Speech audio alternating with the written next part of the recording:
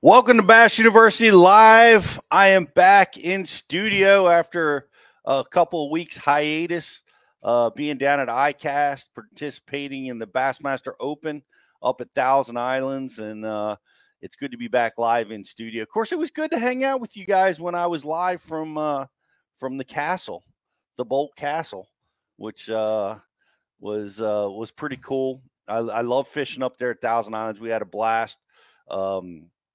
What a great event. So hard to be consistent up there because you got to catch like 105,000 pounds of smallmouth to win those tournaments. But really good to have a really spectacular last day up there, and we'll dive into that a little bit. But our guest today is really is special, I think, and a lot of you guys may know him. A lot of you guys don't. He's so new. Trey Mckinney is an 18-year-old phenom that is lighting it up on the Bassmaster Opens.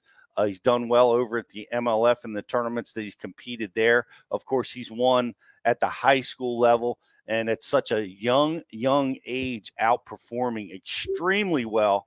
And he's sitting in fourth place in the EQs right now, and with just 3 tournaments left on the schedule in such a tough competitive field.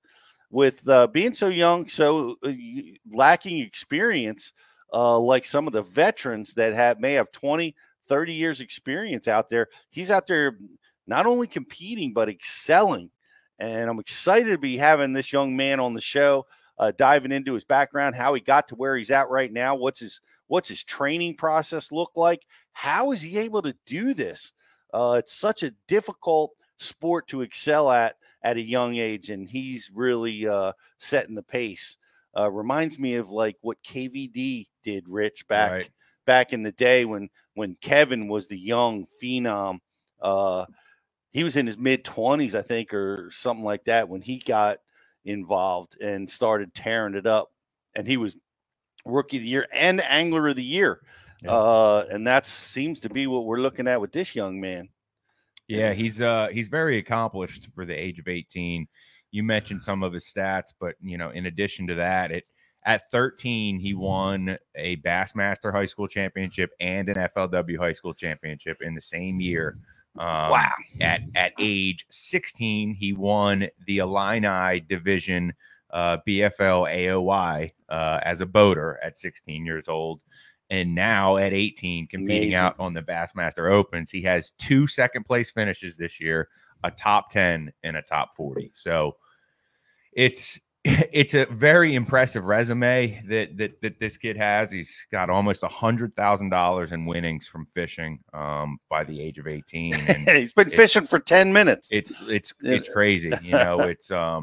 It really is. But yeah, I'm excited to talk to him as well, Pete, because to get to that level by that age, there's something special there. You know what I mean? And for guys watching, if you haven't heard of him yet, you're going to, because you're not that good that early on for no reason. So yeah, that's well, it's exciting. So get your questions together, man. It's going to be a great interview just for all of us to learn how this is being done for you guys that are fishing in the high school level and the youth level right now. I'm really interested to see how he's trained, how he's prepared, and how he's got to this point. So many guys that it's exploding the high school competitions. They just had an event with 500 boats in it, 400 boats. So many kids are out there getting after it. I fished with a kid that up at Thousand Islands in the college program from Texas, and all the kids aspire. I practice with, of course, Brooks Parker, who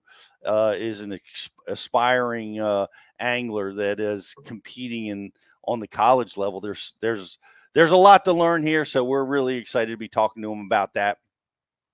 What a great deal. It's been busy. I talked to you from Thousand Islands. I gave you an update the morning before day 2. Day 1 was really a struggle for me. I was on the struggle bus. I caught a 13-pound stringer, which up at Thousand Islands is like catching minnows. Just got crushed with a small stringer of fish. And I I ran into a difficult situation because I was using a Ned rig. These are the new Crush City Neds, and I was using just simple colors, green pumpkin, and this is a shad color when the sun was shining, and I was real effective at catching fish with these baits. The Ned was really an effective weapon for me, but I think what happened was the wind stopped blowing or started blowing in an all a different direction and slowed that current down. And I mean, Rich, they were looking at me, they were mocking me. They were doing everything, but I couldn't trigger. I could catch the little one. I couldn't trigger the strikes from the big fish.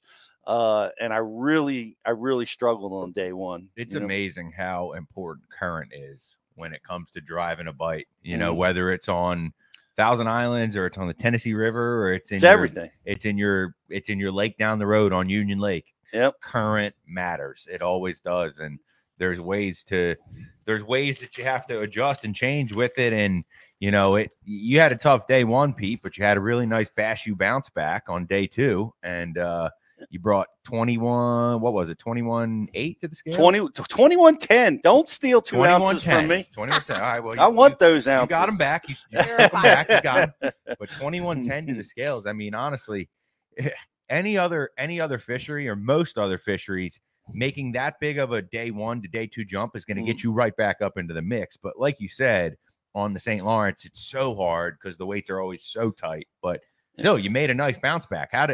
Walk us through that? Well, it's day one was a short day for me. I had about a 5.5 to 6 hour window to fish because I was making a long boat ride, and that didn't go so well. Right, lack of current. I had shallow and deep fish. I was using the Ned, and when I could say deep, I wasn't fishing extremely deep. I was fishing in depth zones around 20 feet. 18 to 30, but mainly around that 20, 22 feet zone. That's where I was getting the majority of my bites. And it seemed like they were close to the spawn. They were in that shallower zone for me. Right. Because keep in mind, guys, these fish on the St. Lawrence will spawn in 18 feet of water. Yeah. So, that's, that makes things a little different. Yeah. Does weather have it, like with it being so hot out this past weekend? Do you think that had anything to do? I think for me it was a wind, or it was a current thing, and the wind blew against the current. That's what stopped it for me, I think, on day one. And and I had the shallow bite, and the shallow fish I could visually see, and I was having just a terrible time triggering strikes. They get crazy eyes. And so what I figured that my solution was on day two was I continued to explore that shallow bite, but I wanted to get in the current. We had a little bit stronger south wind that accelerated the current, and I wanted to stay in that current because that current, getting into the maximum current I could get myself in, was what helped me fish around aggressive fish, catchable fish. And my first bite was a 5-pounder on what a neat deal it is to catch them, a finesse cashin rod. I've got 10-pound test Cortland. I've got 10-pound test Gamma Fluoro as a main line. I'm using a Ned, and I'm just, you set up on these monster bass, right? And they jump 5 feet out of the water. And but my first bite was 5 pounds, and I'm like, all right, you've made a good decision. And then I just started continuing to poke away at them as we had storms and rain and wind, and that more intense current allowed me to get those bigger bites. That was my solution that I missed on day one. I needed to get into the harder current, the hardest current I could find, and I think I would have had access to those bigger fish on day one that I was unsuccessful with. But it was a lot of fun. Man, just caught a monster bag. Fished with a Japanese fellow on day two, which was pretty cool because he was pulling all those crazy techniques, man. He was throwing the free rig, he was throwing the cover scat. Current's ripping, and he's bombing a cover scat out with like a bomb cast, drifting it down in the shallow. Anytime he could get shallow enough to see rocks, he was firing that baby out there. Right. And all kinds of other unusual techniques that he was employing. Caught fish. We both caught fish pretty aggressively all day. And it was a great tournament. I want to congratulate the guys that won that event. Of course, Corey Johnson had led it for 2 days, but he did not win the tournament. Right. Who was that tournament winner? Jody White. Jody White won that tournament. That's right. Jody White. This is another thing that was a big deal up there for you guys that participated. Congratulations, Jody. What an amazing win to come from behind when you were trying to chase down the Canadian Goliath that has won so many tournaments. Those guys up there chased him down and got him. But fishing close to the lake, those Clayton to Cape Vincent, that was a big deal on fishing for slightly bigger than average size fish. I think you got a shot at a few more 5-pounders fishing down there, and that was a big deal because I didn't fish down that way. I fished close, but I didn't quite make it all. I didn't fish all the way down. I pattern fish a little closer to the ramp, and but great event. Really enjoyed it, and got Watts Bar coming up. It's going to be a toughie, but we're going to be talking with Trey McKinney here shortly, who is in 4th place trying to make the elites. And man, he's looking pretty strong with just 3 tournaments left. So we'll be diving in to all that stuff. We are brought to you by Tackle Direct Studios. I want to thank Tackle Direct. They shipped me up a bunch of spinning reels, which I needed for this event. Nice. Which was nice and well needed.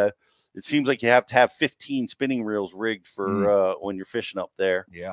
And I want to thank them for that. But like and share the feed, guys. You're watching over on social. We got prizes for you, Jocelyn. What are we giving away? Waterwood custom baits for the like and share, and we also are going to be giving away Bash U t-shirt, Bash U hat, and the Missile D Bomb.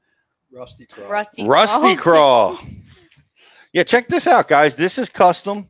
This is a custom missile bait that only is available at Tackle Direct, and it's an amazing flipping bait.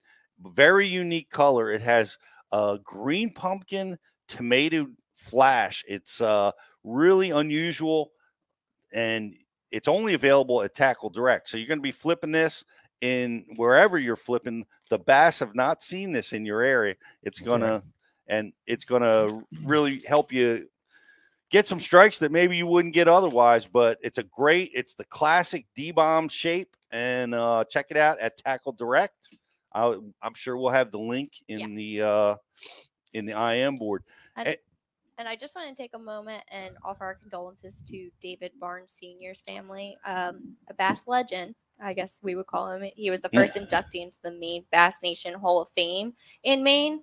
Passed away this past weekend. So condolences to the Barnes family. And Dave was a leader in the nation. I fished against Dave for 30 years. And Dave was, he's a powerful force. But the first tournament that I won, I paired up with Dave Barnes. Boater on boater? Boater on boater. That's back in the invitationals. That's what we used to do, boater on boater. And day 1, I had a different partner. Day 2, or day 3, I forget, I drew out with Dave, and we fished together. And it was an awesome day. We both had just a great day. We worked together really well, and we both had monster bags and did really well in the tournament. And I've known Dave ever since then. We fished in Maine, in the Jersey Nation. We competed on Lake Sebago in Maine. Dave was there. Dave was always there. He always qualified for every nation team tournament from the state of Maine. He was just a fixture and a powerful force and a voice in the sport of fishing. Did so much for the sport. And man, I just want to recognize him and give condolences to his family. And I'm glad you brought that up, Jocelyn, because he was just such an important part of the sport, especially up here in the northern part of the country and the Federation. He was something special. So, but in Maine also, we had some big deals going on. We had the lead ban that has taken place where they have to protect the loons. They're doing some studies on the loons, and they're finding that there's negative impact there, and they wanted to they moved forward with eliminating lead in jigs. What's a loon? Loon is a fish-eating bird. Oh. Yeah. You know, they make a really cool noise. Fish-eating bird. Yeah. Yeah. They're native to that part of the country, and actually up 1,000 Islands, they were everywhere. Yeah. I mean, they were just everywhere. Some places they're getting out-competed by cormorants. So well, maybe if you're going to open up a lead ban, maybe open up a season on cormorants, because they're fighting for the same food, and cormorants reproduce at about 5 times the rate as a loon. So food for thought. Well, I talked to Craig Duran, eco bass angler, about this, and he's Maine is very, very pro angler, pro hunting, pro fishing. That's very, very important to them. So his feel was that their research has warranted this, and they're in no way looking to compromise fishermen or limit or make a negative effort towards fishermen, but their effort was to protect the loons. That was his opinion of it, and it's an interesting one. But I could tell you on social, oh my gosh, did we ring up some we hit some nerves there, Justin. Yeah, no doubt. A lot of comments on that one. Everyone sharing their thoughts. Put the mic closer to my mouth. But yeah, everyone was sharing their thoughts about that on social. It was what was the opinion? Like it was dual-sided. Some people were saying, just go to tungsten, and other people were very against it, saying it's working, it's against a working fisherman and stuff like that. But yeah, well, we're going to keep a close eye on it, and obviously our interest is to protect our sport. We love we want to protect and promote the sport of bass fishing we love so much, and we'll certainly keep you guys posted. And our next environmental show, which is coming up relatively soon, I'm sure we'll dive into that a little bit more thoroughly with some real experts other than us. So we look forward to that. Guys, pay attention. That's our grant. We got a grand prize, which Jocelyn said we're giving away a lot of really cool stuff featuring the missile baits, rusty crawl, and a bunch of other stuff. So pay attention. We're going to be asking a question at the end of the show, and you will win that prize. What else we got? Shout out to Mr. Higgs, St. Cross, Howie Range, Scott for always tuning in. Hey, thanks, guys. Always good to have you with us, and great to see you guys on the water. I want to give a shout out to the folks that I met at the Bass Open. I can't tell you how many times people come up to me at the gas station, at the launch ramp. Thank you for producing Bass University. It helps them. They listen to it on their way to the weigh-ins. They listen to it on their way to the tournament site. It helps them in everything that they do, and that's why we build it. And I appreciate you guys coming up to tell that to me and all the rest of our crew. We're going to be in Michigan. Stop by and see Justin at the St. Clair River event. If you're a subscriber to Bash U, we got something cool for you. If you've not, go check it out. We have a new promotion that launched today. What's our new promotion? Blow Up Bonanza. Nice. Right. Top water season, baby. You got 2 Rapala, top waters, a walking bait, and a popper. Catch those smallies. They're eating the top water right now. They were crushing top water for me at practice. They were just smashing it out of the water, and that bite went away because of that lack of current, I figure. But not for everybody. Some of the guys continued to pound on them. Top water. What an exciting thing that is to see a 4 or 5 pound smallmouth. Nothing better. Smashing a top water bait. So what is it? The Blow Up Bonanza? Yep. Great time to sign up. Yeah. Go get yourself signed up. It's a great time. A lot of you guys are getting to your off season. This is the time to prepare and train and learn more about the sport you all love. The fall fishing season is coming up, and then of course spring will be here before you know it, guys. So go get yourself subscribed to Bash U TV and get yourself a cool prize pack and check that out. We're going to take a quick commercial break, and we are going to be right back with Trey McKinney, 18-year-old phenom, doing so well out on the EQs and everywhere else he's fishing. and we're going to be diving in to find out how he's doing all this stuff. It's going to be great to have him. We'll be right back after this message. I'm Pete Gluzak, the Dean of the Bass University, and we're excited to partner with Waterwood Baits and showcase their innovative handmade approach to making amazing lures. Hey guys, this is Elite Series Pro Todd Alton here. Just wanted to tell you a little bit about the company Waterwood and their crankbaits and topwaters they're building. They're high quality baits. They're made from a marupa wood that's, grows in the rainforest in Brazil. It's 1.5 in all the Waterwood baits because of the wood will be a staple in my arsenal from here on out. I love it. Spotted bass. It's got the old Waterwood.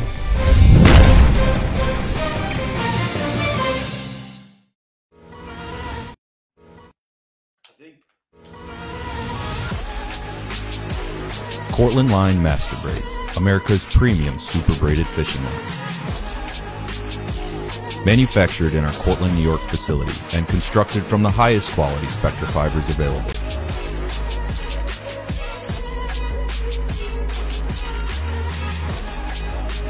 Cortland Line Company, made in America since 1915.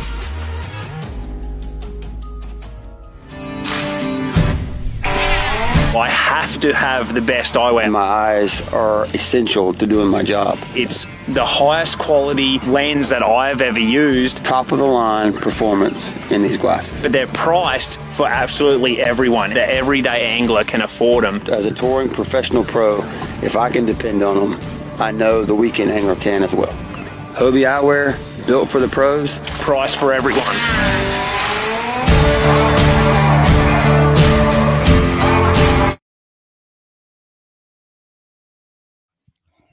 Welcome back to Bass University Live, everybody. Glad to have you with us. Love hanging out, talking fishing, especially after you got back from a major tournament. I've got fishing on the brain, and so does my son. Oh my gosh, Jake caught a 5-pounder on the topwater. He's diving it since he's hooked. He got hooked at the Ike Foundation Derby. And now he's been fishing every day, and he's fishing when I'm not there, and I love to see that. And him and I are going to be jumping in. It's going to be hard to derail this killer Wednesday night derby team. Congratulations to you guys. Oh, my goodness. You guys had 3 fish for 13 pounds? Is that right? 3 for 13.5. Yeah. The Wednesday nighters on the Bay are a 3-fish derby. And it's one of those nights we kind of just landed on them. Yeah. I couldn't keep him hooked, but Justin luckily was able to actually get him to the boat. So nice. The intern showing you the ropes. I was just showing him where they are, losing them, losing giants, and he was putting them in the boat. But no, we had a fun tournament. Pete, how did it feel, Jake, sending you that 5-pounder while you were away? I mean, it thrilled me. I'll be honest. You weren't jealous. I was catching 5-pounders. Oh, okay. I was catching them too, but the fact, it just thrilled me because if you're like me, you've got a son that's kind of into fishing, and I'd love to fish more with him, but he's in so many other things. It's just a thrill to see him doing it when I'm not around. It's really awesome to see. And we're going to come join you guys on the Wednesday night derbies. I think that's a good training ground for us with some 3 hours of tournament fishing. But here's a guy that can fish all day, every day, and he's killing them wherever he goes. He's currently sitting in 4th place in the EQs on a tough field, and we're thrilled to death to have him with us. It's Trey Mckinney. How you doing, buddy? I'm doing good, guys. How about you? Man, we're doing great. I'm doing great, man. I had a blast catching smallmouth all week. I guess you did too. I'll tell you what, like I said, it's Disneyland compared to Illinois. I know that. They don't have those kind of smallmouth there?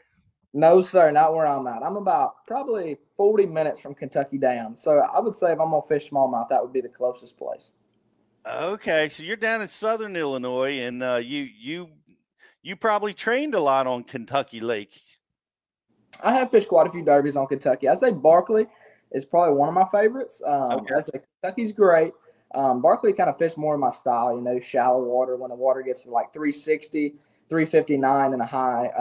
There's a lot to be flipped, and I just love it. I love it to be hands-on, heavy line, big rods. So me and Rick's fished a bunch of tournaments down there, and we enjoy it, absolutely. Well, that's that's a great training ground. And of course, not quite as much as it used to be. Back when you were so young, you probably weren't even fishing yet. Those places were on fire. The carp has come and changed that a little bit over the years. But I mean, let's dive in a little bit of your background and how you've trained, because we've talked about it at the beginning of the show. KVD, he was like the first like young phenom that came along, because mostly it's not that way.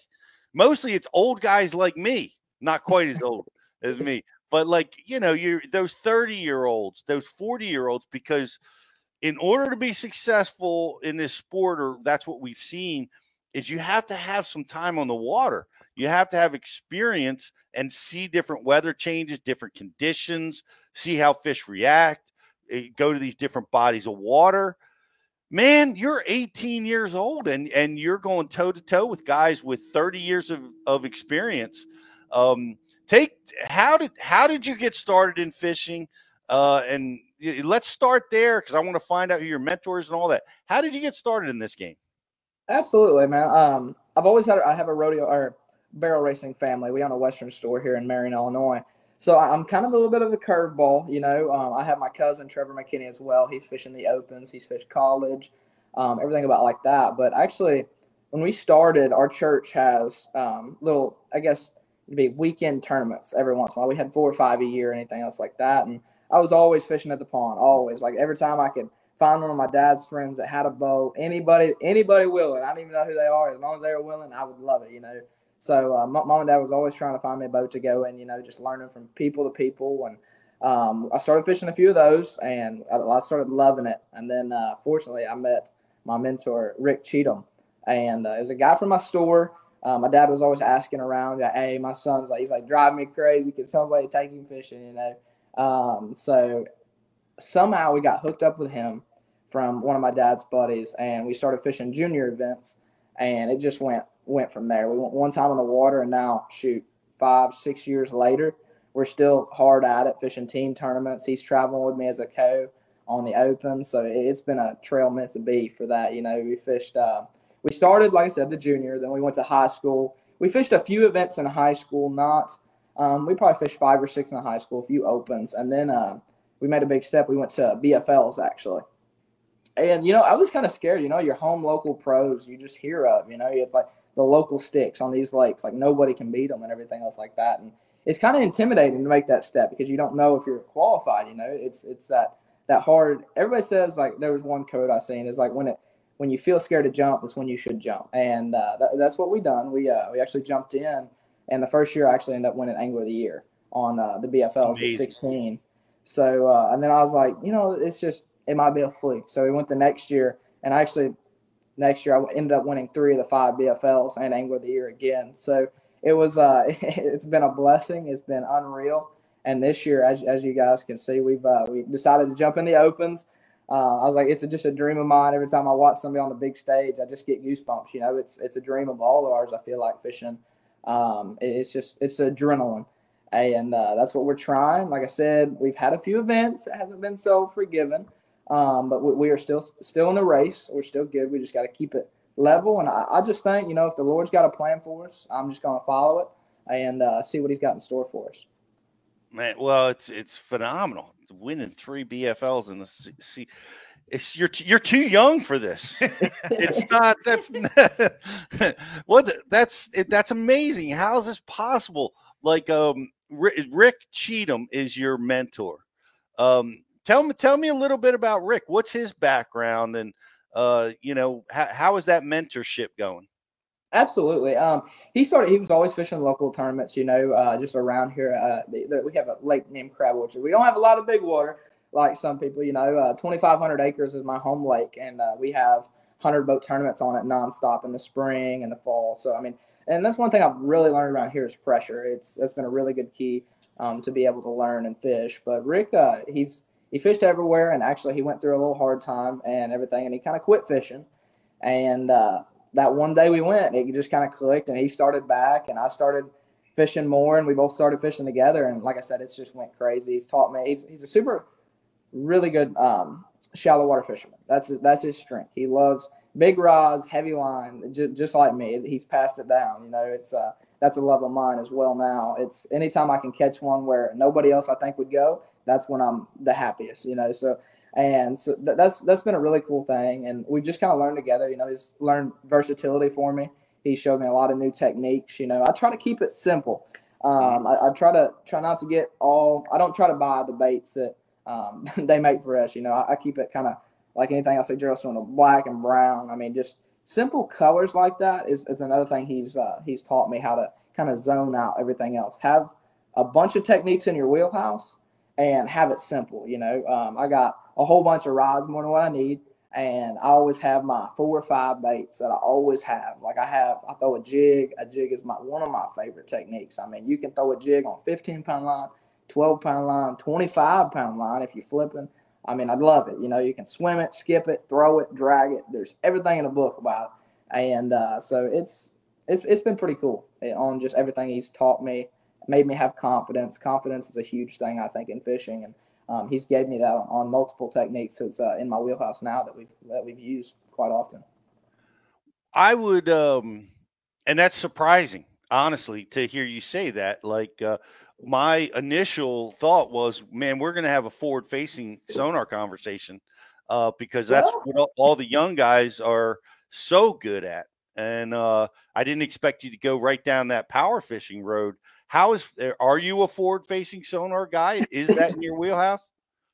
I might be. Okay, we're going there. Yeah, that might be my other technique. Forward-facing, it is like some people say, like, you know, it's one of them things. Some people hate it, some people love it. But I tell you what, I'm in the loving book right now. I love it. I do. I've learned actually so much on it. Like I said, I could use it. Before this year, I've always liked it. I've always had a niche for live scope. You know, it's always been like, instead of an arrow, it's just like anything. It's like a person playing baseball. You know, they go to the batting cage twice a week, anything else like that. It's kind of the same with me fishing. I always go out, try to learn new stuff on it.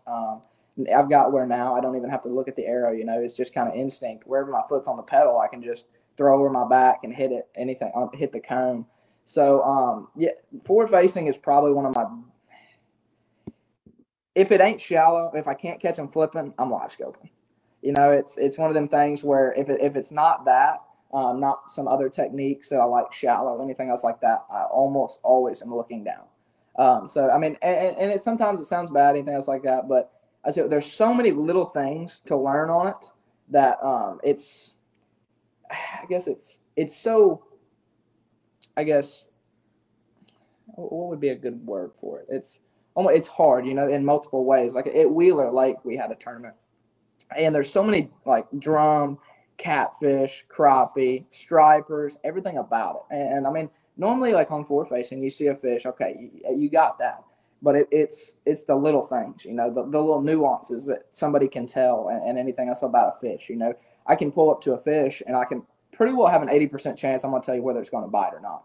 Sometimes, you know, so just how it sets up, how it lights up, how the density of it is. There's so many little things to learn on it. And once you get that, that's the true difference, you know, being able to tell separation from the head to the tail on it if it's a 3 to 4 or 5 pounder. So anything else like that I've learned this year has been unreal to everything, because I can literally scope on 6 to 7 and just look for 3+ pounders. If you're on like a really incredible fishery like Toledo Bend, where was another Wheeler? It would have been Eufaula. Eufaula was a really good one. I would scope till I would see a 3+ pounder after I had 15 pounds. You know, I would not stop most of the time. And don't get me wrong, every once in a while a fish can face you and look small, but there's ways of telling it too. So every time you put yourself in a situation, and that's what I try to put myself in as many situations with it as I can, learn from it where I don't miss anything. You know, you can have fish really tight to bottom. Like everybody thinks when you see live scope, the bottom's bottom. It's really not. Sometimes it is. There's always a gap of some sort. You know, it could be this much depending on your unit. I have active target. So for me, this year I fell in love with active target from Lawrence. I have the active target too, and I love it. I can see my bait to 90 to 100 feet regularly on the cone, and I love it. I don't feel like the gaps as much. I haven't had a 34, so I can't speak for everybody. You know, I used to have a 32, from Garmin, and there was always a little gap, so every once in a while those fish on the bottom can slip past you. And this one I have very few that sometimes will, but it's definitely, you can't see them all, but you can try. How are you talk about like going to batting practice, twice a week? Is that what you're doing? Are you going out and working with this on a, daily basis, or say, hey, I'm just going to do a practice session? What does that look like for you? Absolutely. Like I said, if you ever stop learning, it's not a good deal, So I'm trying to soak up everything. And that's the thing about being young. I'm trying to learn so much in such a hurry. All these guys with 30 years of time on the water, and that's a lot. I make some mistakes that I shouldn't. I make some mistakes on the water that, sometimes you can recover from, sometimes you can't, it's just by being time on the water, just in general, just your head mind on a tournament. Sometimes, like I said, I'm young, I'm 18. Sometimes I don't make the wisest decisions, but like I said, we just got to make the best of them. But yeah, batting practice for me is going anywhere I can, fishing with anybody I can, anybody that likes live scope, even if let's just say that, just in general, this is not me. Even if you think somebody, okay, maybe he's not as good as me, anything else like that, just for somebody, just local pro, you're going fishing. You don't have to be better. It's like you can take one thing from that man, just one thing, just one itty bitty thing, how he rigs something, how he sets up, how he sets a hook, just one thing from each guy you fish with, and just kind of create your own puzzle. You can just kind of take a little piece from here, a little piece from there. And when you combine it all, it's pretty crazy what you can learn. And every time you'll kind of be stumped, you just kind of be like, man, I'm not catching them. I don't know what to do. And all of a sudden you just grab it from up here. It's just like, wait a minute, that's an idea. And you just kind of apply it and it goes from there, So that's one thing I would have to say is anytime you can go in the boat with somebody, anytime you can grab that little piece of information from anybody, try to build your own puzzle. Take it from other people and just put it together, just any advice, be a sponge. Be a sponge. Be a sponge. And we had Al Lindner on several years ago. I guess it was on the Ike Live show. He said, go fishing every chance you get. And you can always learn from when you're on the water. And another guy that, plugs in that learning slogan is Brandon Polinick. It's always win or learn. There's always something to be taken away from, whether you're just fishing out on the pond for a few hours or you're on a 5-day straight practice into tournament. There's always things you can take away from it and learn it, and just got to be a sponge. Be a sponge. Great advice. And you can pick something up from everybody, and that's awesome. We are going down this forward-facing deal, and I'm not surprised to hear that now that we're bringing it up. But what are the baits? Are you using the fuzzy cube or any radical of these crazy tools to trigger strikes, or what have you learned about the best method to trigger strikes from those that you can see? Absolutely, and staying on top of new baits is really important for a lot of these pressured areas. But like I said, I try to keep it simple. I live scope with a jig, actually, more than not. It's a really good bait for it. So now sometimes there's a difference, on certain days you'll see like a lighter jig. I have a 3/8 ounce right now from Strike King, baby structured jig. It's a great live scoping bait when they're biting, anytime it gets close to them, sometimes they'll bite it. But then another thing I've learned a lot is going to a heavier jig, maybe a half, a 3/4. The main thing is you want to create that strike. You want to get it right in front of them. They don't know where it came from. Just boom, there it is. Sometimes your bigger fish are a little bit more stubborn. It's one way or another with a heavy jig. You're either going to catch them or you're not. That's another thing I don't like about it. It's not like 100%. It's not a spinning rod bait, which we're getting ready to get there. So it's hard to say. It's definitely one of my favorites. This right here. This is one of my jigs that I probably anywhere I've ever done good. I weigh probably 30% to 90% on this thing. I usually find a way somehow to throw it. I either drop down to 12 to 15 to throw it deeper, or I put it on 25 to go flip up in bushes, skip it up underneath docks, swim it. There's so many different ways that I fish this jig. It's a baby structured jig. I usually pair it with a menace on the back. It's really good. It don't have that much action, but this right here is probably one of my favorites. You got your little Nico rig from Strike King. It's an Ocho. This is one thing that your bite ratio is super good for me. it's definitely one of them things where you got to figure it out. You got to figure out which weight you want, how deep are the fish. It's one thing that you just have to play with a lot of times, because it does take a lot of patience, and I don't have a whole ton. So it's definitely one of them things where you just have to play with it. It has a weird fall, it spirals. So it definitely, I usually have 3 or 4 rods on my deck, and I've even chased, I know I weighed a fish in at St. Lawrence. I chased for about 5 or 6 minutes, just chasing it across the flat. And I would throw everything in the book. I throw this, I'm like, that ain't working. I pick up a jig, throw it out there in front of it.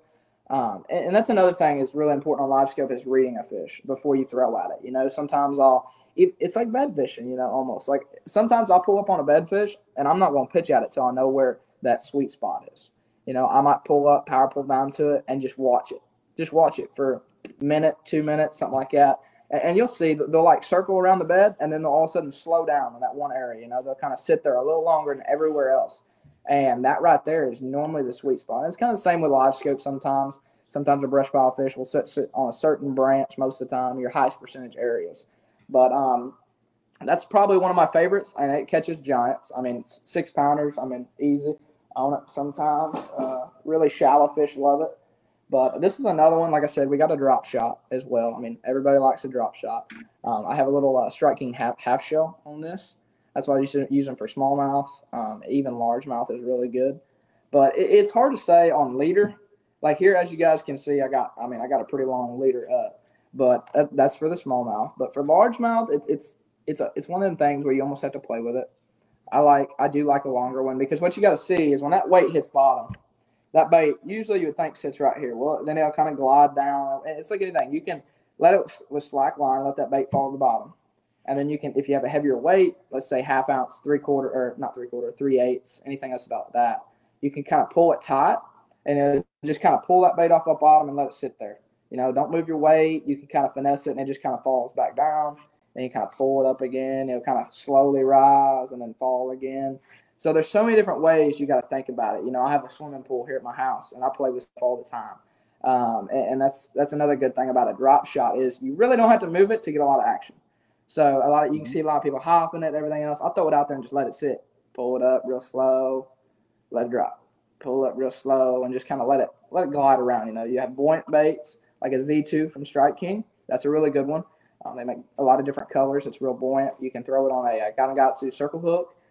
Usually I do a 1/0, not a 1/0, just a size 1 for my drop shot, and a 2/0 for my Nico rig. There's so many different ways about that. On a band, that's a good question. Do you put a band on it? Do you not put a band on it? My question is, like I said, I keep it simple. If I throw out there and lose my band, I'm not getting another one. If I see one, I'm just sticking it right in the middle and throwing it back out there. So it's one of them things where it's multiple different deals. They have one through the side. It's a band. I forget who makes it. It comes, you slide it on, and it has a deal where it goes through the side. So VMC. There it is, right there. That has one as well. And you got to think about it. When a fish eats it, when it's straight through the middle, sometimes that worm will fold over on it. And when you lean into them, they're going to grab it, and they just hold their mouth closed, and they'll just open it and be like, well, they come off, But with that side hook, no matter how it folds normally, it's still going to catch the side most of the time. So that's a very good way. In my opinion on that. But those are probably my 3 main baits. You can throw a Demiki rig every once in a while. That's really good. And for the most part, I just try to keep it simple. Usually they'll bite one of them baits here and there, depending on what you're fishing for. I heard some of the guys were Demiki rigging up at Thousand Islands this past week. It is. I saw a lot of guys were, especially when that current, like I said, I think it changed a little bit on day one. Guys were getting those suspended fish, Demiki, moping, doing Gussie's moping strategy and just laying them out. I did not do that, unfortunately. I could have used that on day one. But you've so I get it. So forward facing, throwing a jig, that's really great, because you really don't, except for Josh Jones, who throws a jig almost exclusively, I think, for the Giants. I don't hear that mentioned that often as a major tool for using that kind of sonar. So that's pretty unique. Seems to me like it's just a confidence deal. It is. You have your baits, you can make fish bite, and if it's no different than if you're bed fishing and you see one there, you're going to pick up and throw the bait that you think for that situation is going to get you the bite the quickest. I'm new to forward facing sonar. I'm only about 2 years in, and I'm still very much so in that learning phase of forward facing sonar. So like, just hearing all those things from, about how you attack those fish, it's very helpful. And, but the confidence and keeping things simple, a fish is a fish is a fish. And if you have a lure in your hand that that you should be able to make them bite, based on the current scenario, then, why not just give it to them? Well, that's what you're doing. And it's a great technique. Now, how often has shallow played in your, let's talk about the EQs this year. We fished many different types of tournaments. How long, how many have been shallow? How many have been just sonar exclusive? Yeah. I said Eufaula and Wheeler were live scope exclusive. They were straight up live scope. And then actually Toledo Bend was a really good shallow event for me. I was catching them flipping, bushes, there's a bunch of different weeds down there that I really don't know the name for it, but they look good. And I started fishing, and then I started getting bit, So, but no, mostly like bases of the bushes, bases of willows. I caught a lot of fish on that till the last day. The water dropped on me 3 or 4 inches, and I wasn't catching them in but 12 inches, So it made it a little tougher on that. So then it kind of went back out to the live scoping game. But I would say, like, I love the live scope shallow. It might be different weird, but I love live scoping like flats. Even in like, I know for smallmouth, just a while ago, I was scoping above on sand spots. And some people will frown at this, but I mean, usually I even scope them up in like 3 foot of water. It sounds pretty hard sometimes, like, man, I can't see 3 foot of water. But if you get it set right, like, this is another important thing for a live scope. I always keep mine pretty well the same unless I have to change. So I keep it on 90-25 pretty well all the time. 90 foot out, 25 foot deep. So it's one of the things when you see something, you can kind of put it together because you're not constantly changing it, because if you go 40 feet, a 3-pounder is going to look like a 2-pounder. And then if you go back to 25, it's in my comfort zone. When I look at a dot, I'm like, okay, I'll know what I'm looking at here. And that's another important thing. And when you're going shallow, some people want to bring up their depth when they're going shallower, and see what it does is it pushes all that picture into one, and you don't have that much. You're only scoping in 3 and 4 foot of water. So if you spread it out, say you're in 5 foot of water and you keep it on 20, it might push it up to the top of the screen, but you got a better picture, is what I'm trying to say on that side of it. But I know a lot of our lakes are shallower lakes. So I always love live scoping in that. Even in like September, they get to chase and bait. You can live scope them good. Before spawn, when they're just cruising, it's a super good, and it's super good technique, really, if you learn it. Sometimes it's not only seeing fish, it's kind of a blink. It's that fish when it's that shallow, they'll kind of rotate, they'll turn, they'll come back forth, they'll look at you, and all that. You can't really see the dot, but you can see it where the sonar is. It's not a return like the bottom. It kind of just like blinks and kind of flares up, then it gets hard, and then it goes back down, and then all of a sudden it'll disappear and come back. That's it. Most anytime you see that, it's life. So when you're that shallow and you're in that confidence area, be like, okay, I know they're here. You can concentrate on throwing those and catch a lot of fish sometimes, like a lot of fish, and sometimes big ones when they're up shallow. How often do you change your color palettes? Never. Never. Okay. What are you running? I use sunglasses to help me with that. I have a couple different lenses. I have a rosemary. I have a violet from Bahama. It don't sound like it makes a difference, but if you go with a violet lens, it makes everything pop. So like on a rainy day, everything's getting everything's just getting darker. I got my brightness on the same. Everything else like that, I'll put my violet lens on, and it makes it look totally different. Every little things pop that it don't, and you would think it. You're still looking at the same screen, wow. But it does help a lot. That's one of them things where I have two. I have just a regular blue for just kind of sunny, just blocking out the sun. But anytime it gets cloudy, I'm slapping my violets on like immediately for live scoping. Wow, that's fascinating to give you a better feedback there. Man, that's interesting stuff. That's the first time I've ever heard anybody talk about that, but that's so critical because like you said, sometimes it's just an instant. You get a flash and if you're looking away or you miss it, like you said, you don't have the right glasses on and you miss it, you may have missed a big opportunity. Yes, that comes from a lot of times staring at that screen. it does. It does. Like little things. Yeah, yes, sir. And this is another little product. Bait Pop came out with it. Some people like say, does it work? Does it not? I really do think it does. And like even like forecasting, they make a whole bunch of different colors, but it's a sonar enhancer. So I usually always spread it if I'm having trouble seeing my bait, if I'm not having confidence, and it's also like it's a old fish formula, so it's the same thing on scent. If I have some that just kind of like, because sometimes on a jig you'll have it go down, and it'll turn on it, and they'll run up and hit it, but they won't get it. It's weird. I don't know why they do it. I wish this is one thing I have never understand. I don't know why they do it, but they'll just turn on it and they'll act like they eat it and they'll load up, but they won't have it. You know, so and sometimes it causes you can just let them have it a little longer. Another thing about anything else, I mean, you got to think when a fish eats a crawdad, it's not just going to lay still in their mouth. You know, I wouldn't think. You know, they've been trying to get away. So, and usually anytime if one eats a jig and you kind of pull on it a little bit when they're eating it funny, don't do this every time, but when they're eating it a little funny, sometimes they'll get a second grab.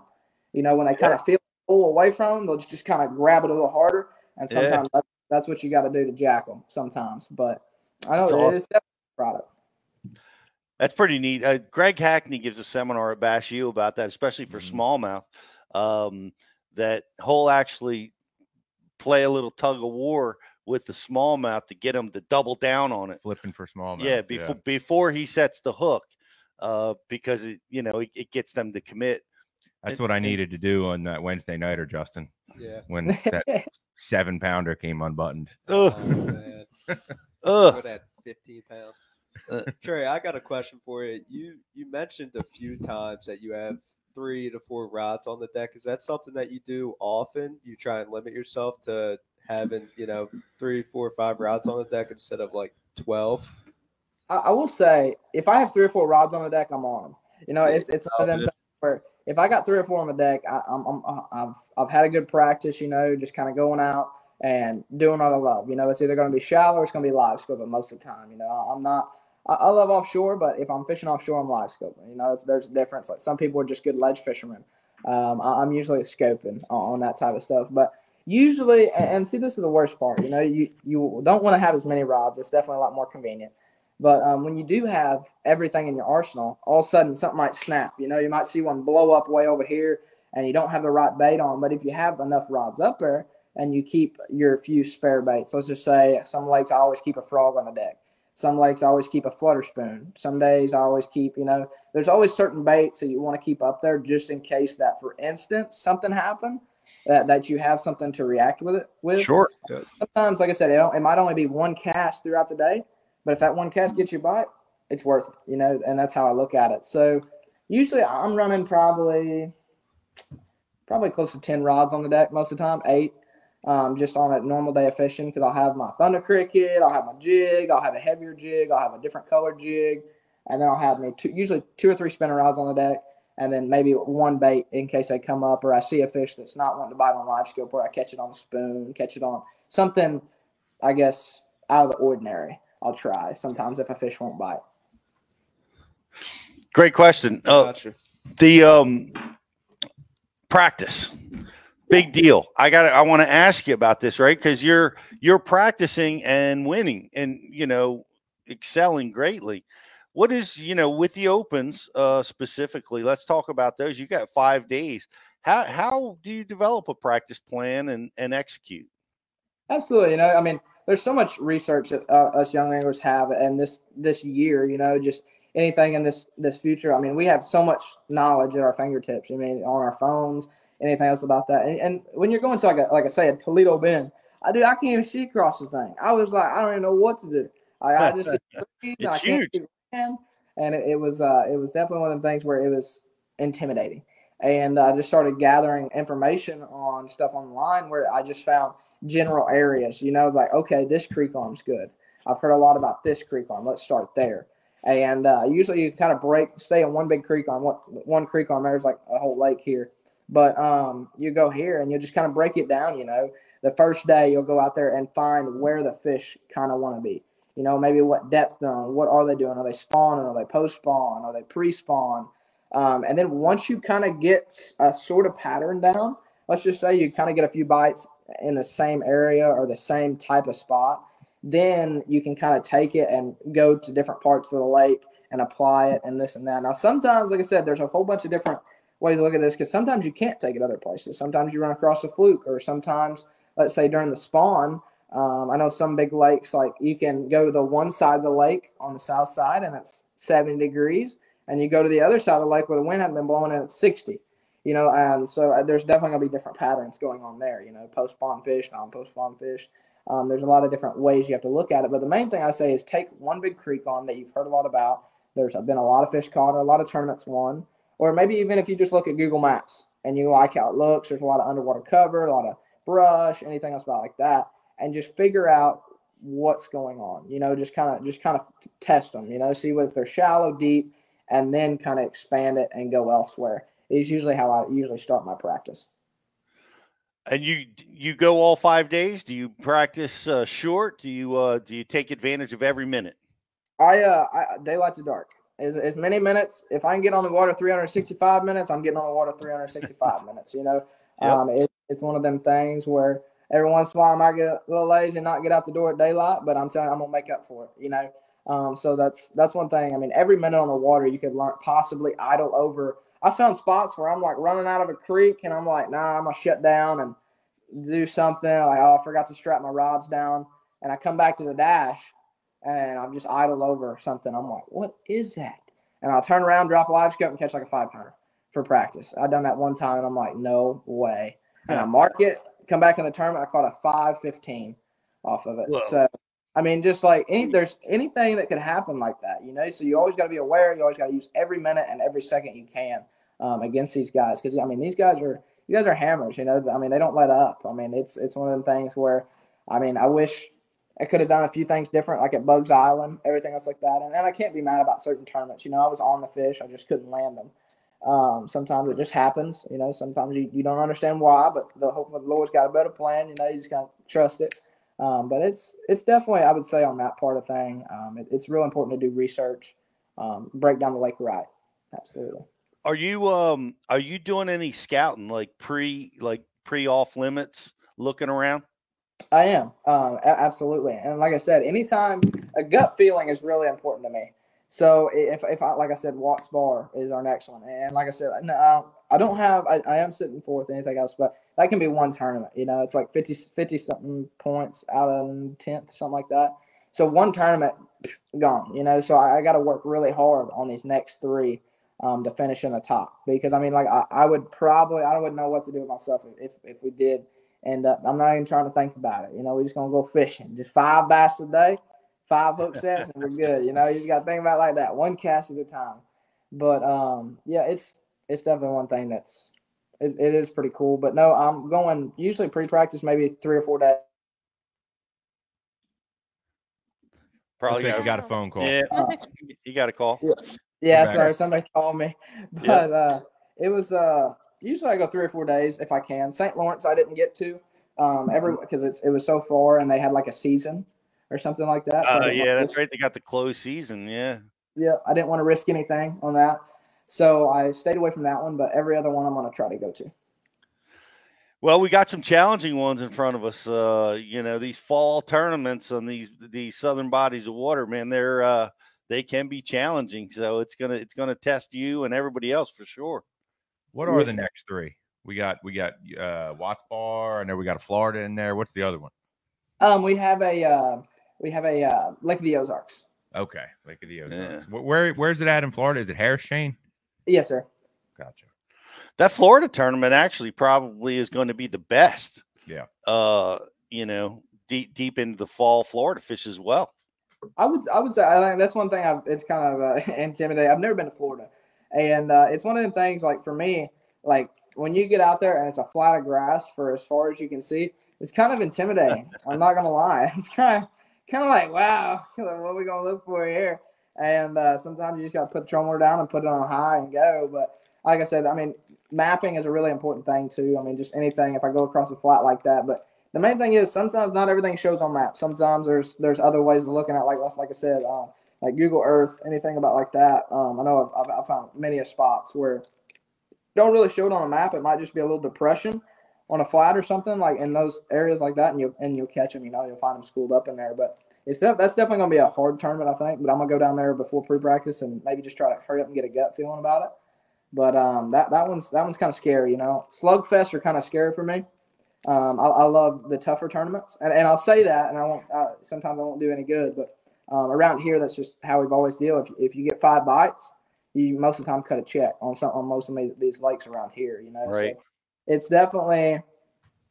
I definitely sometimes have a different mindset than some people. Like I'll be catching 15 pounds a day, and I'll be tickled pink. 15 pounds a day is pretty large around here, so it's definitely cool. I think Watts Bar is going to be a tough one from what I hear. I looked at a super tournament BFL that was there, and I was like, whoa. I was like, that's a 2-day total or a 1-day total when it showed it. So it's definitely going to be interesting, but hopefully we can just stay in these next 2 and the third one.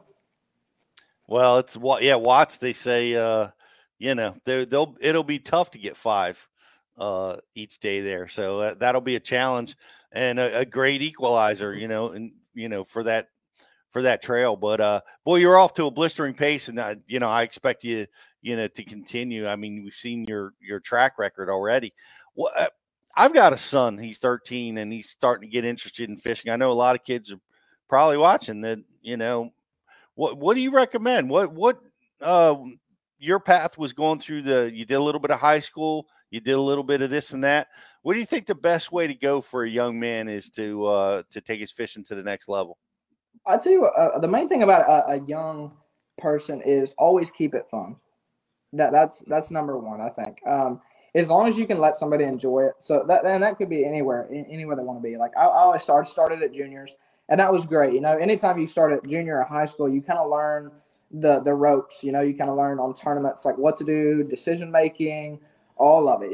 The prep the night before, the practice, everything about that is really important. For a young angler to learn anything else like that. And I can't say much. Like I said, I'm learning every day on tournaments. I even come in late one tournament. I didn't want to say it, but I did. I made a bad decision, and it cost me 2 pounds. But it was all right. There's just many things that it would be nice to learn before it happened. It's like anything. It's like your grandpa telling you, like, son, you better watch out. I've been there, done that, and it's one of them things where anytime you can narrow your things from learning the hard way is better.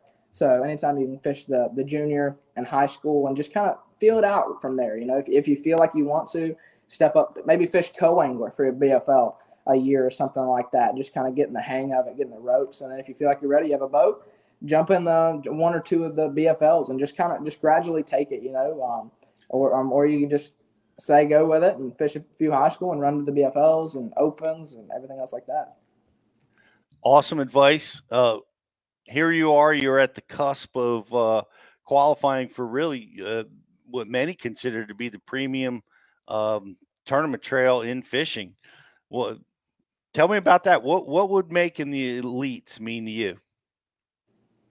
I don't even know if I could find the words. I don't know if I got the letter or however it works. I don't even know how it works. But if I saw it, I'd probably just like, I don't know what I'd do. I'd probably just I'd thank everybody, thank the Lord, everything. It's one of the things where that's all I've dreamed of. It's one of the things where every time I wake up, it's like, how can I make it happen? It's one of them things where, and I know them guys, maybe I get there and maybe you still, I have a crazy amount of learning, even if I don't, but just to be able to say, hey, I gotta, I don't even know how to say it. I would be like stoked. I'd be shaking probably if I did. I'd be so nervous, but just being able to fish against all them guys that you see 24/7 on every commercial and bass fishing, every move. I mean, everything. Just being able to say I'm you're there. It wouldn't even be real to me. Just being able to walk up on stage right after Brandon Polnick or something like that. It's pretty crazy, honestly.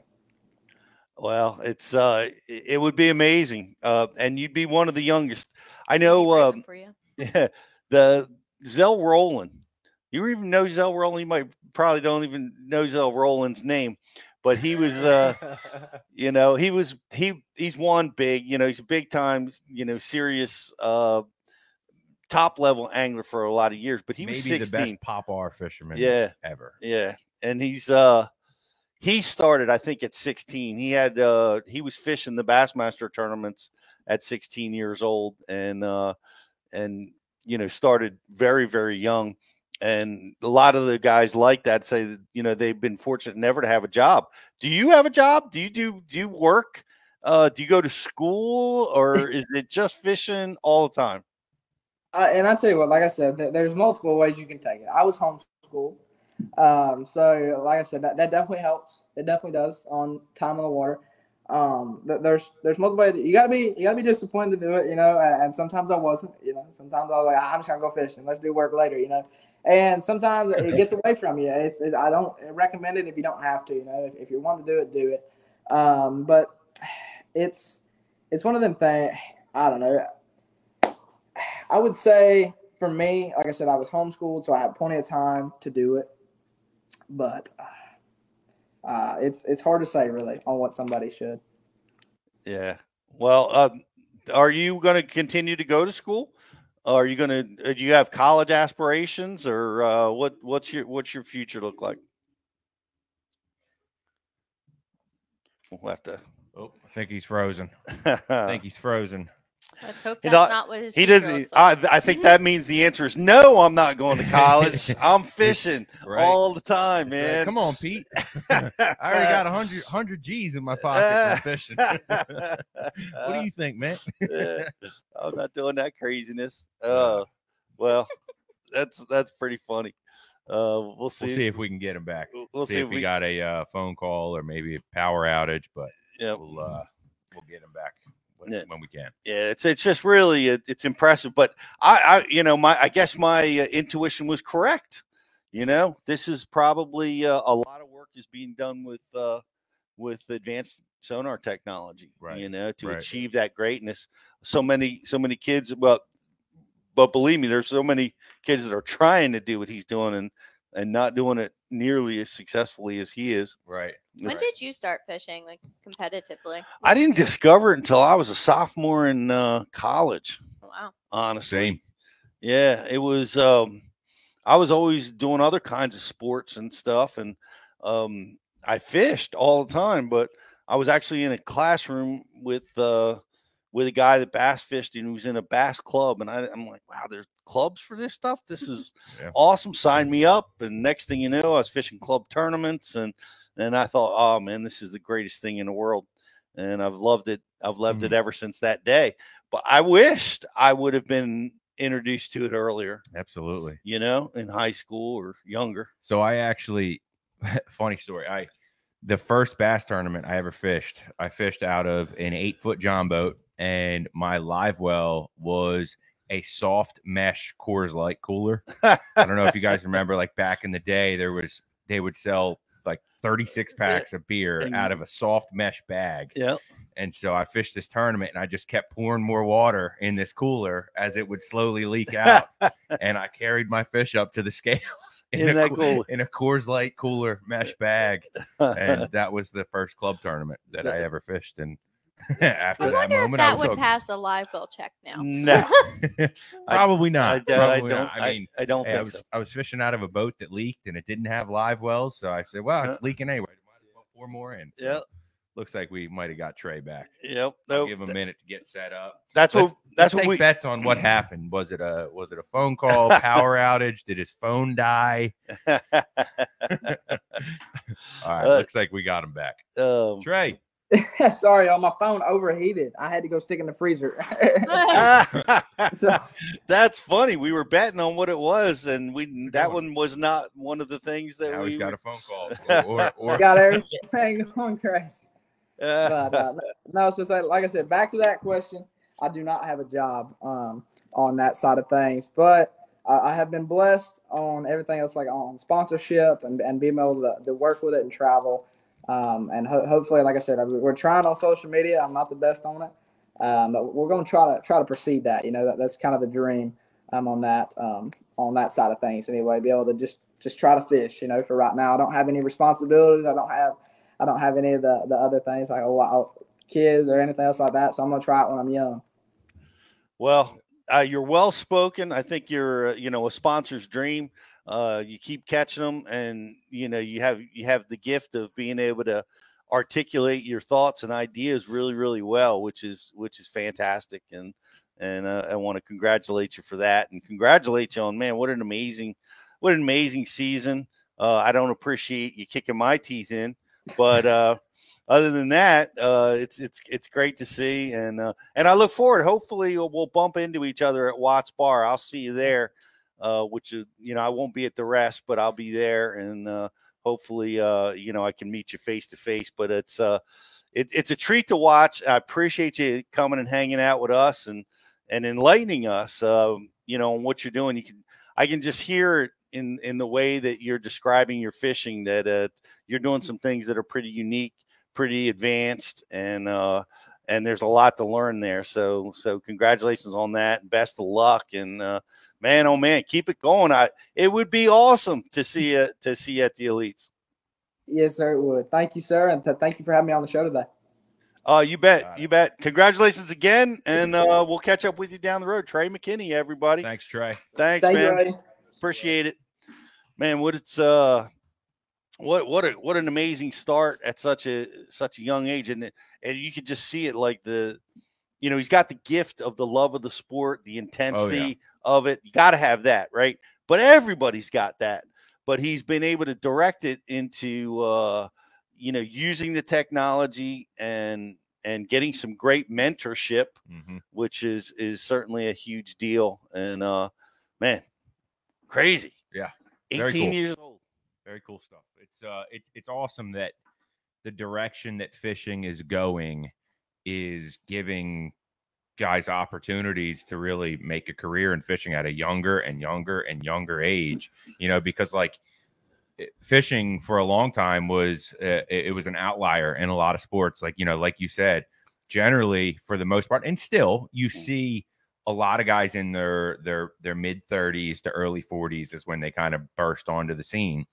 But that direction is trending younger, and the fishing industry is always behind on things, and kind of, like if you look at a sport like, say, baseball or basketball or even football, I mean, in baseball and basketball, guys get drafted at 18 years old all the time, so like it's cool that fishing is starting to catch up to that kind of, national level sporting events, to where, because there's youth clubs, because there's high school clubs, because there's college fishing now, we're seeing a generation of anglers that get to that point, and by 21, 22 years old, they're groomed, they're ready to go, they're energized, and that's, it's good for, I think it's good for the industry as a whole to see that trend. And I think the technology absolutely is a major factor in allowing them to make that learning curve quicker. Yep. And to get competitive earlier. And earlier than they've like ever been able to do things before. Like the Bash University, exactly what we do, providing, resources for information is huge. And like, we worked with Dakota Ebear at ICAST, Pete. He was a Bass, he still is a Bash University subscriber, but just devoted himself to the Bash University when he initially moved from Louisiana to Texas. He just dove in and consumed himself with it, and, giving his outcome, it worked. And it's cool that guys are able to do that and use platforms like ours to continue to grow and in pair with technology and everything else. Yep.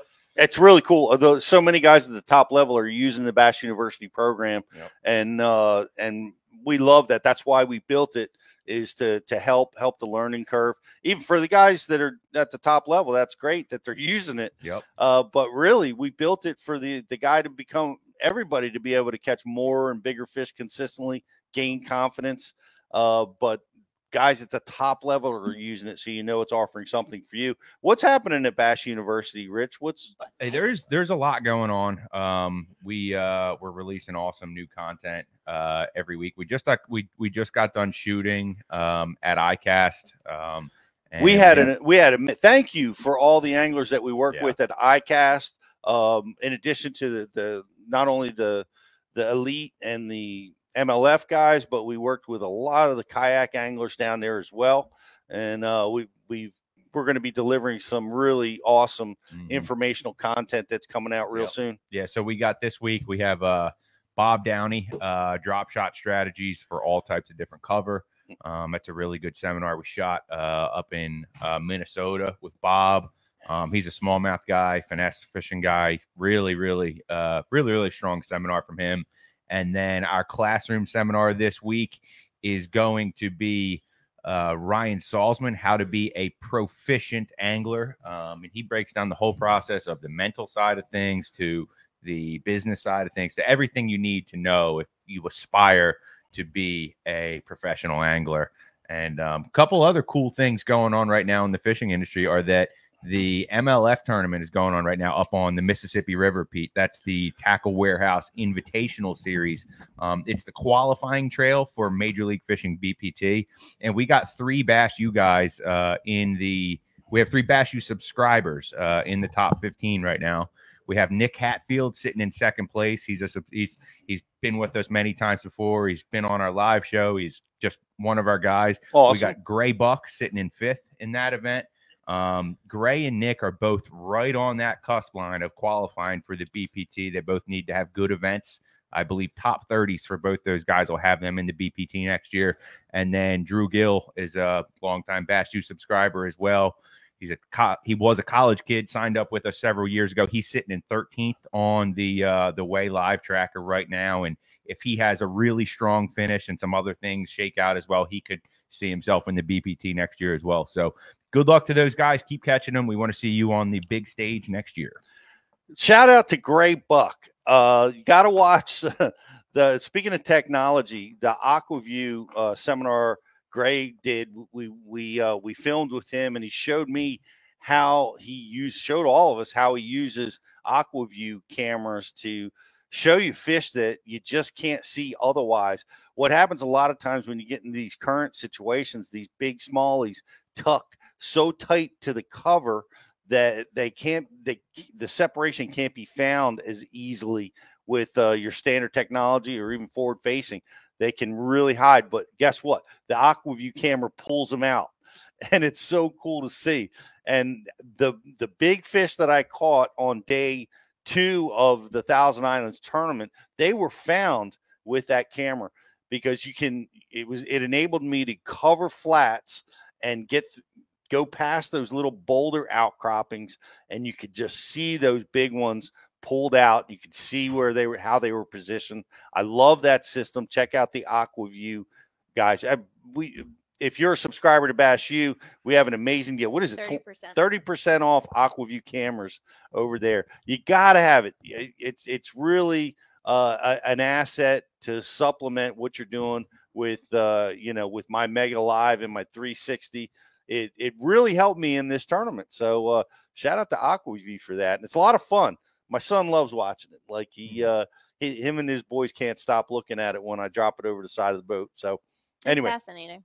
It is. It's really fascinating, and it works, and it can help you catch fish, get in the winner circle, the whole 9 yards. Guys, are we going to take a quick break? Quick break. Yeah, we're going to come back, hit some trivia. Joss? Last chance to like and share for a chance to win some Waterwood. So head over and hit that like and share button.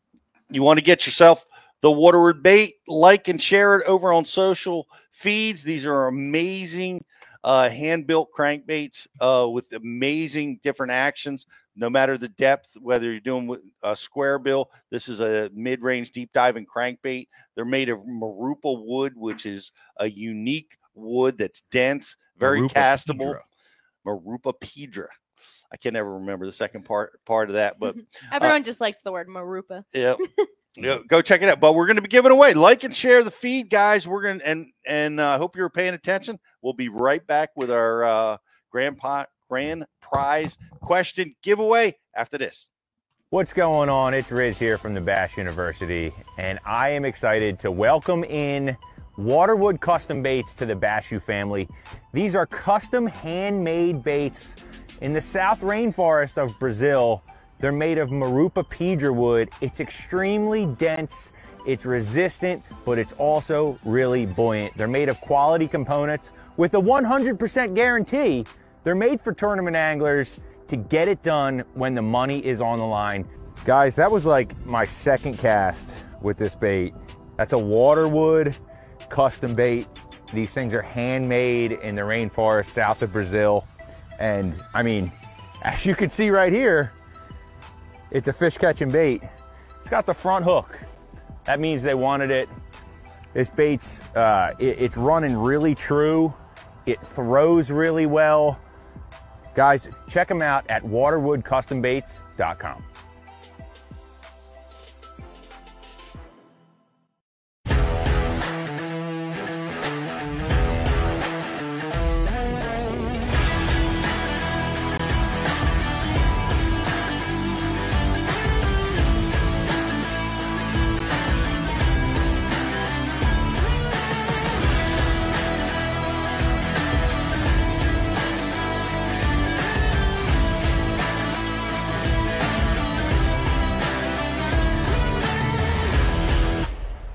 AquaView, the leader in underwater viewing technology.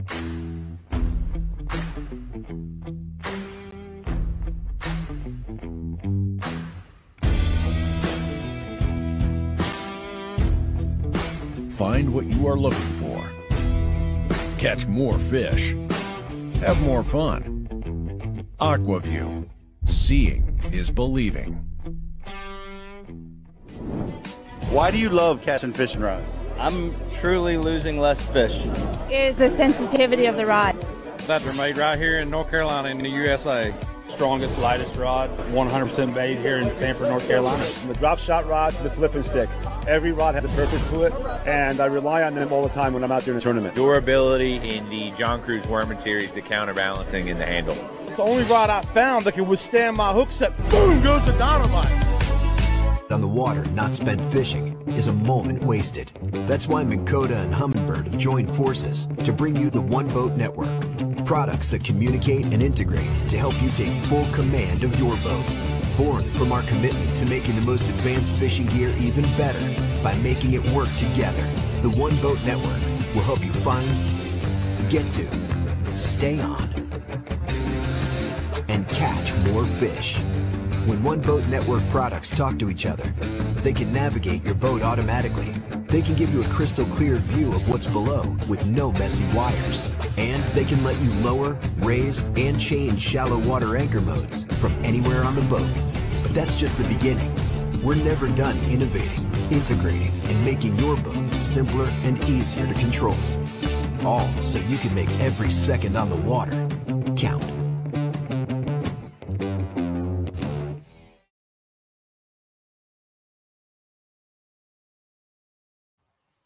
Are you going to make them say the brand names? And we're back.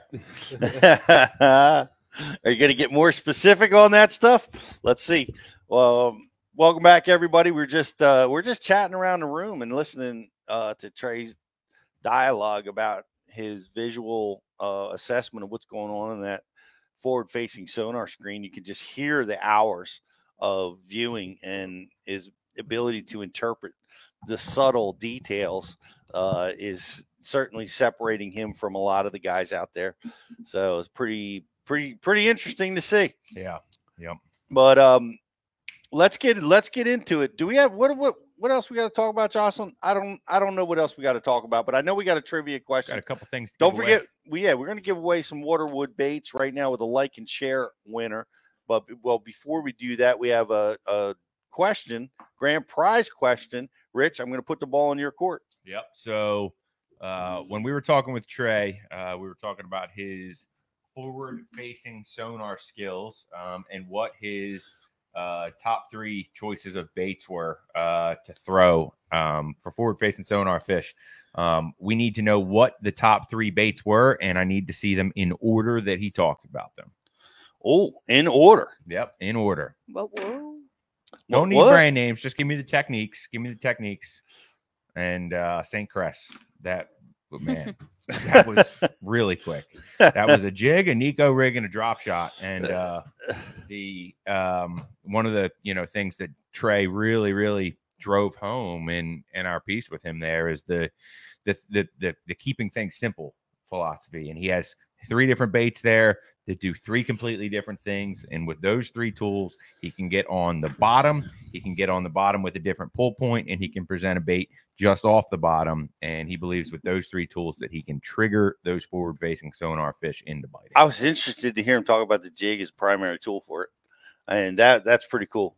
Yep. Yeah, that's pretty unique. We've not heard that, and it's more of a finesse jig, right? You know that he's going after it with him. Interesting stuff. Great learning experience, and a kid that's on the fast track. We're going to see going to be tested. Oh man, everybody's going to be tested, especially when we get down to Tennessee at Watts Bar. I know that the bite can be incredibly tough down there. We're all keep saying it.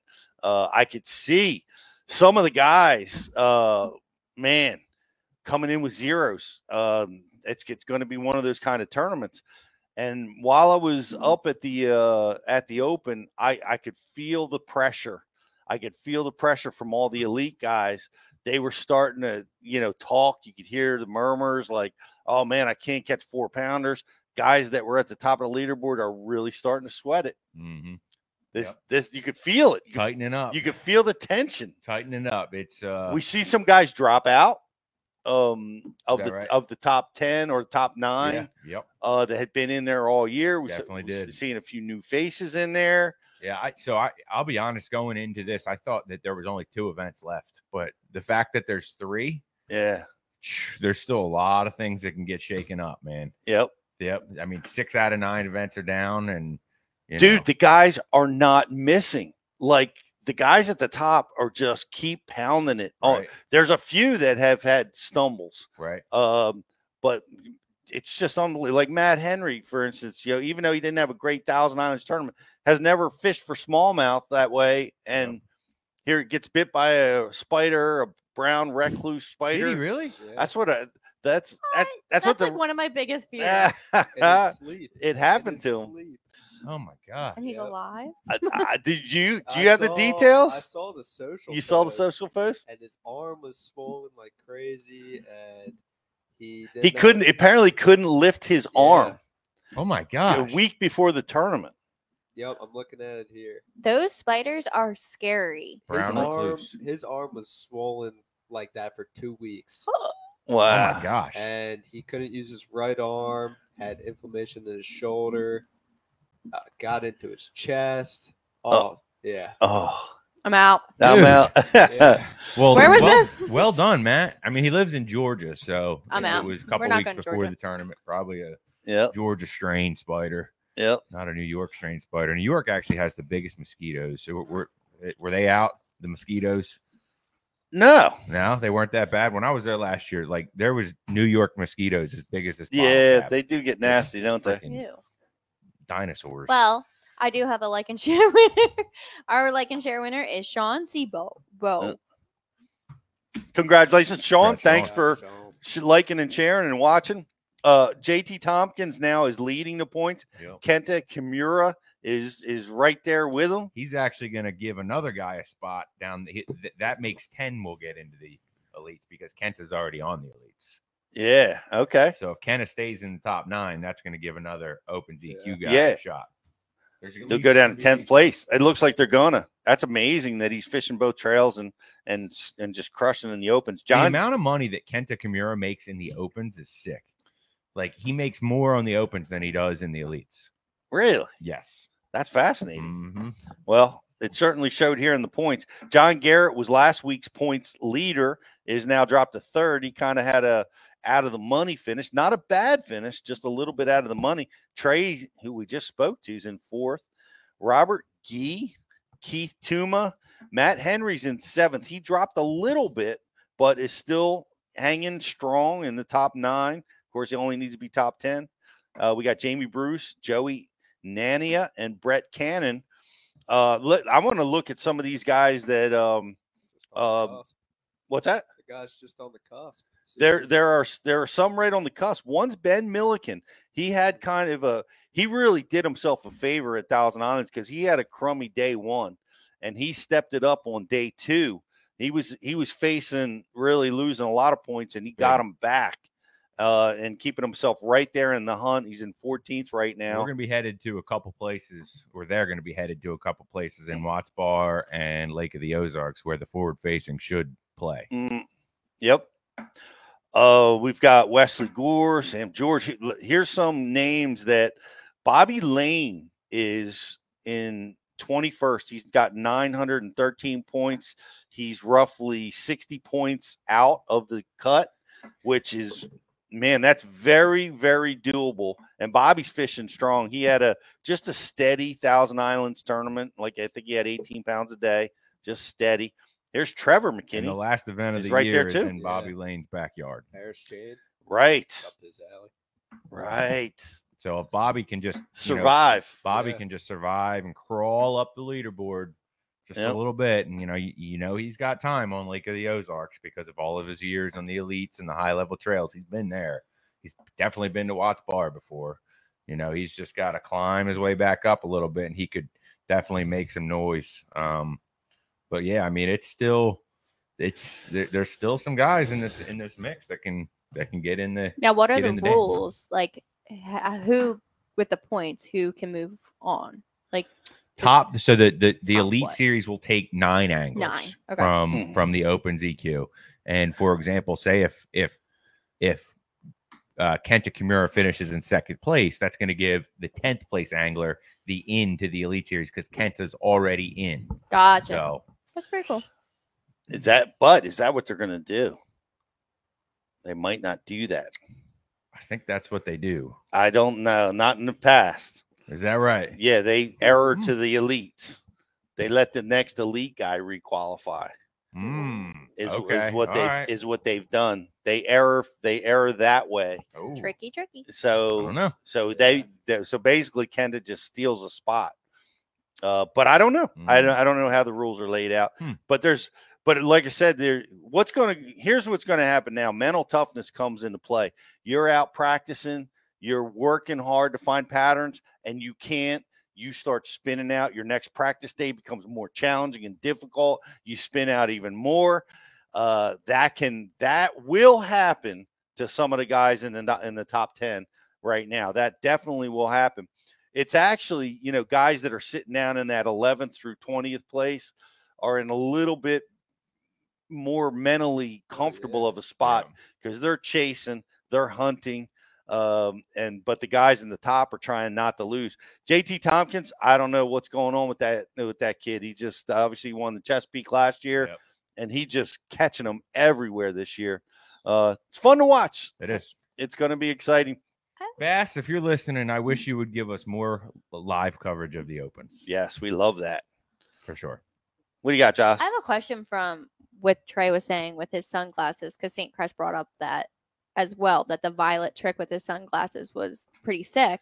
How does that work? Like, do you use your sunglasses as a way to pick? I heard it for the first time today, Josh. As a matter of fact, I'm going through the Hobie lenses now, and I'm gonna find ones that help pop because he keeps his color palette the same on his forward-facing sonar, but depending on the light intensity, he changes his lens, which helps him interpret the readings better. Yeah.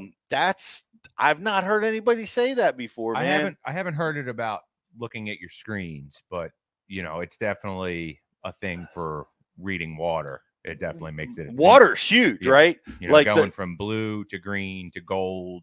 The Sightmaster Plus, the Sightmaster Plus in that shallow water was helping me see those fish on Thousand Islands. It's a huge deal. It's the lens for sight fishing through the water. Yeah. But reading that screen, I don't know. Gonna have to play with a few different hues. Violet is what he said. Violet. Gonna have to get a pair of those. Hobie, let's see if you have. We're looking up your violets right now.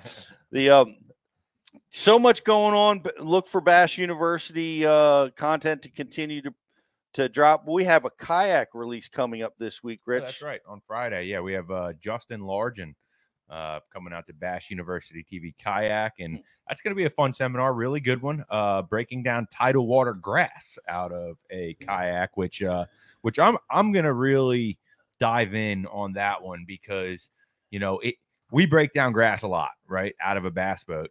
But to be able to do that out of a kayak where you can only cover maybe 25% of the water that we can, there has to be a different approach. And like Trey McKinney said, if you can take one little thing and learn from that and apply it to your fishing, it benefits you. So I'm definitely diving in on these kayak seminars and taking anything I can get from that content, because these guys got to figure out workarounds, and they got to come up with new strategies because of how they're fishing. And really, if you can apply some of that to the bass boat world, man, you could be efficient. Yep, absolutely. Check it out. All good stuff. We're having a blow up bonanza. Blow up bonanza. My crack marketing team put together a promotion while I was at Thousand Island, so I'm just getting used to the blow up bonanza, and that's happening right now. Get subscribed annually. It's your best deal, and we have so many great benefits for all you subscribers. Those who know, those who know, those who don't. Check it out. Go over to on the website to member benefits.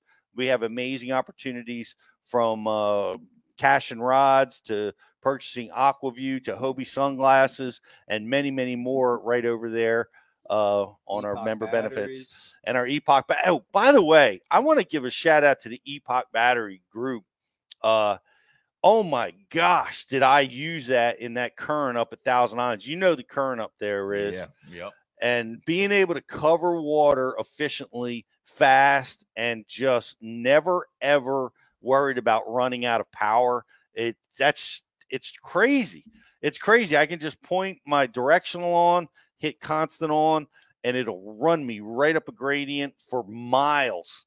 Never been able to do that before since I put the epochs in the boat. It's just phenomenal. And we have a great discount program for them, for all you members as well. But love that battery, just kicking it. But other than that, we're going to be back next week with another episode of Bass University Live. We have an environmental show that's going to be coming up. We're going to be talking about stuff like the lead ban. We're going to be talking about aquatic vegetation and a lot of other stuff as well. Shout out to the ASA. We saw a lot of the ASA members down at ICAST this week. A lot of great stuff coming. Appreciate you guys watching. We'll be back next week with another episode of Bass University Live. Have a great day, everybody.